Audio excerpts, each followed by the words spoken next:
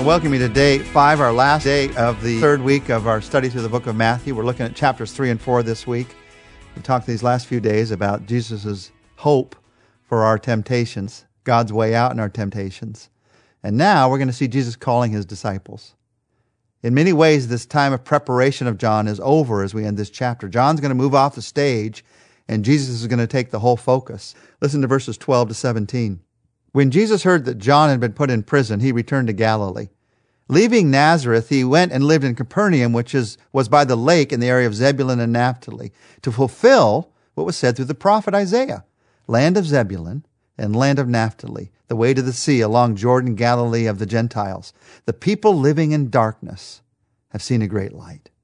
On those living in the land of the shadow of death, a light has dawned. From that time on, Jesus began to preach, "Repent, for the kingdom of heaven is near." So he takes up the message of John, the message that John had prepared the way for, because John was preaching the message that Jesus was going to first preach. At this beginning of his ministry, he's been announced at his baptism, "This is my son." He's been baptized. He's been tempted. And now he calls disciples to serve with him. Disciples who he's going to pass the ministry on to when he goes to heaven. Listen to verses 18 to 25 and what happens. As Jesus was walking beside the Sea of Galilee, he saw two brothers, Simon, called Peter, and his brother Andrew. They were casting a net into the lake, for they were fishermen. "Come, follow me," Jesus said, "and I will make you fishers of men."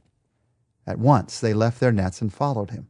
Going on from there, he saw two other brothers, James, son of Zebedee, and his brother John. They were in a boat with their father Zebedee preparing their nets. Jesus called them, and immediately they left their boat and their father, and they followed him. Jesus went through Galilee, teaching in their synagogues, preaching the good news of the kingdom, and healing every disease and sickness among the people.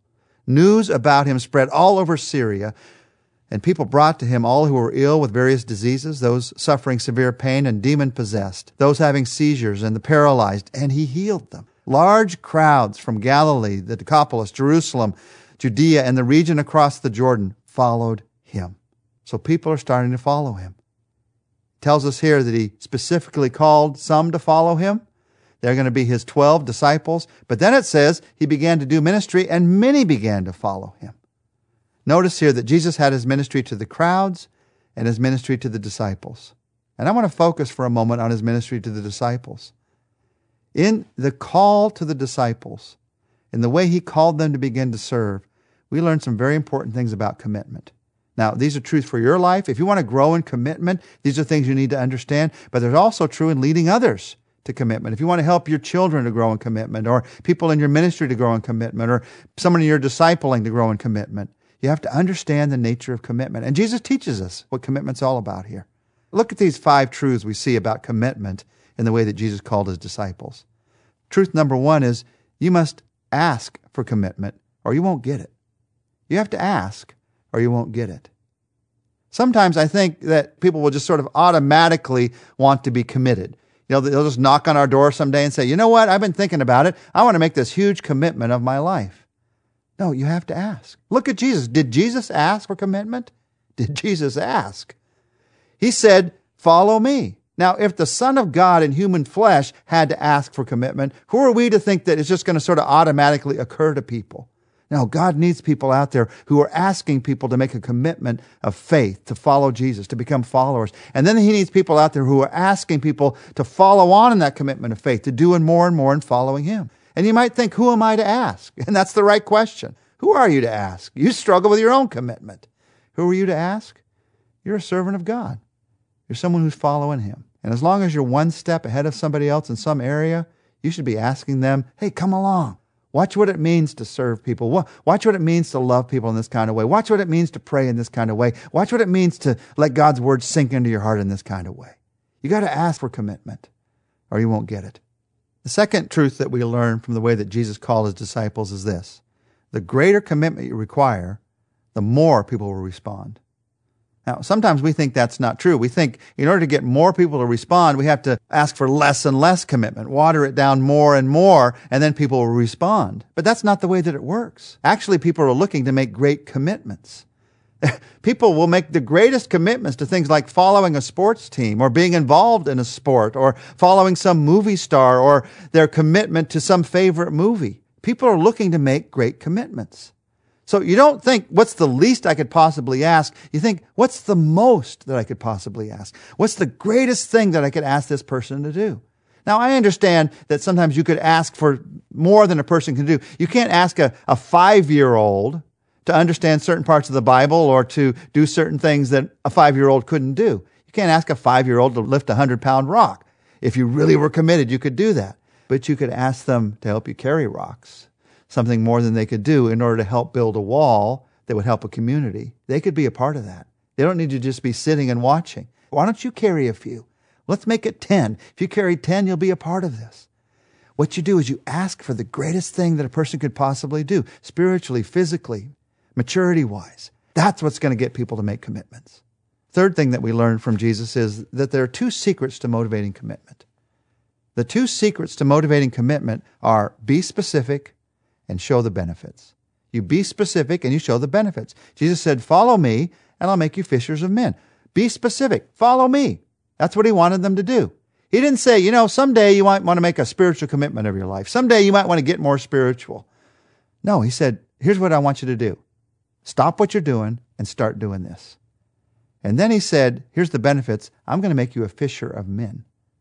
Now, we often talk about evangelism. It means being a fisher of persons or a fisher of men. Remember, the people that Jesus first asked to do this, they were fishermen. So he was drawing for them a comparison. He was showing them, you're fishing for fish right now, and that's a good business. But I've got a greater calling in your life. I've got something that I want to do in your life. I want to show you how to fish for people, to reach people, to see a difference happen in people's lives. So when it comes to children or people in your business or people in your ministry, if you want to help them to make a commitment, you have to be specific. You have to show the benefits. And the benefits are always in the Bible, by the way. They're in God's promises for us. They're not some benefits that I make up. They're the promises of God for us. They're the joy and satisfaction and eternity that God has for us. And how about your life? What specific commitment is God asking you right now? Maybe you've been resistant to it. Maybe you need to look at the benefits, what God wants to do in your life through that commitment. There's a fourth thing we learned how Jesus called his disciples, and that is people want to be committed to something that gives their lives meaning. They desperately want to be committed to something that gives their lives meaning. That's why when he says, follow me, I'll make you fishers of men, the Bible says immediately they dropped their nets. They followed him. Fishing for fish is one thing. For people, that gives my life meaning. That's what I want. Now, it's interesting here. They had to leave their job in order to fish for people. But many of you need to stay in your job in order to fish for people. I know a lot of people who think, I'm going to leave my job, I'm going to go work for the church, and then I'll be a better evangelist. But the truth of the matter is, you're a far better evangelist by being out there in that workplace, in culture, where people can see your love for Christ. They can see your integrity. That's where you're the best example of all. So this idea that you have to leave your job to fish for people, they had to do it because they were the first disciples. They had to spend 3 years with him. And God may be calling you to do that as well. But most of you, he wants you to stay where you are in order to be able to give your life meaning. You think, I'm on a meaningless job. Where's my life going to have meaning? I'm fishing every day, and I don't like fishing. Well, the meaning is going to come from the people in that job. And if nothing else, you can start praying for those people. You can start praying for their salvation, for hope, for healing in their lives. And that's where the meaning is going to come from. People want to be committed to something that gives their lives meaning. And then a fifth truth we learn from the way that Jesus called people: you build on commitment rather than towards commitment. Now let me tell you what I mean by that. You build on a commitment that someone's already made and not towards a commitment that you hope might eventually come. There were a few times in Jesus' ministry when Jesus called somebody and they said no. A rich young ruler type who would say no and walk away. And Jesus didn't chase after them. He didn't chase after them and say, oh, no, I really want you to follow me. You'd be a great follower, so let's talk about it some more. Let's talk about what it means. He didn't get caught up in these conversations of somebody who had already decided they weren't going to make the commitment. He called everyone to a commitment, but then he built into the lives of those who had made that commitment. Now, this might sound obvious, but I have to tell you honestly, some of my biggest mistakes in ministry have come right here at this point. where I could see someone's potential. I could see what it would mean for them to come to know Christ or to grow in Christ. And instead of spending time with the people who'd already made a commitment, discipling them so they could grow, I spent too much time trying to get a commitment out of somebody who kept saying no. If someone said no, they have the right to say no. And I have the responsibility to keep loving them, but I can't build into their lives until they've said yes. I can't make happen what they're saying no to happening. In fact, that just makes them more and more resistant. So you build on commitment in people's lives. Now, as you look at this truth about commitment, the questions are, first, what commitment is Jesus asking of me? What commitment maybe is he asking in your life right now that gives your life meaning? You've been caught up just in the routine of life. There's something he's asking you to do. What is it? What is it? And then the second question is, how can God use me to motivate commitment in other people's lives, in my family, my work, my church? Let's take a minute to talk to him together. Our Father, we bring our hearts to you right now and we say, we want to live a life of commitment. We want to say yes to you. Yes to you in this area of spending time in your word. Yes to you in this area of prayer. Yes to you in this area of integrity. Yes to you in this area of saying yes to you in light of that temptation. We want to say yes to you. We want to live that life. You made us to live that life, to give life meaning. We want to say yes to you in the midst of a boring job by praying for the people that are there, serving the people that are there. So, Lord, we want to live with commitment, but we also pray you would help us to encourage others to live with commitment, with our example and with our words, in our family, at our work, in our church, in our ministry. Lord, use us to encourage godly commitments in other people's lives, not because we're perfect, but because we're following you. And we want to help other people to follow you too. Use us, we pray, in Jesus' name. Amen. Well, make sure to join us next week. We're going to begin looking together at the Sermon on the Mount. We'll begin by looking at what makes us truly fulfilled.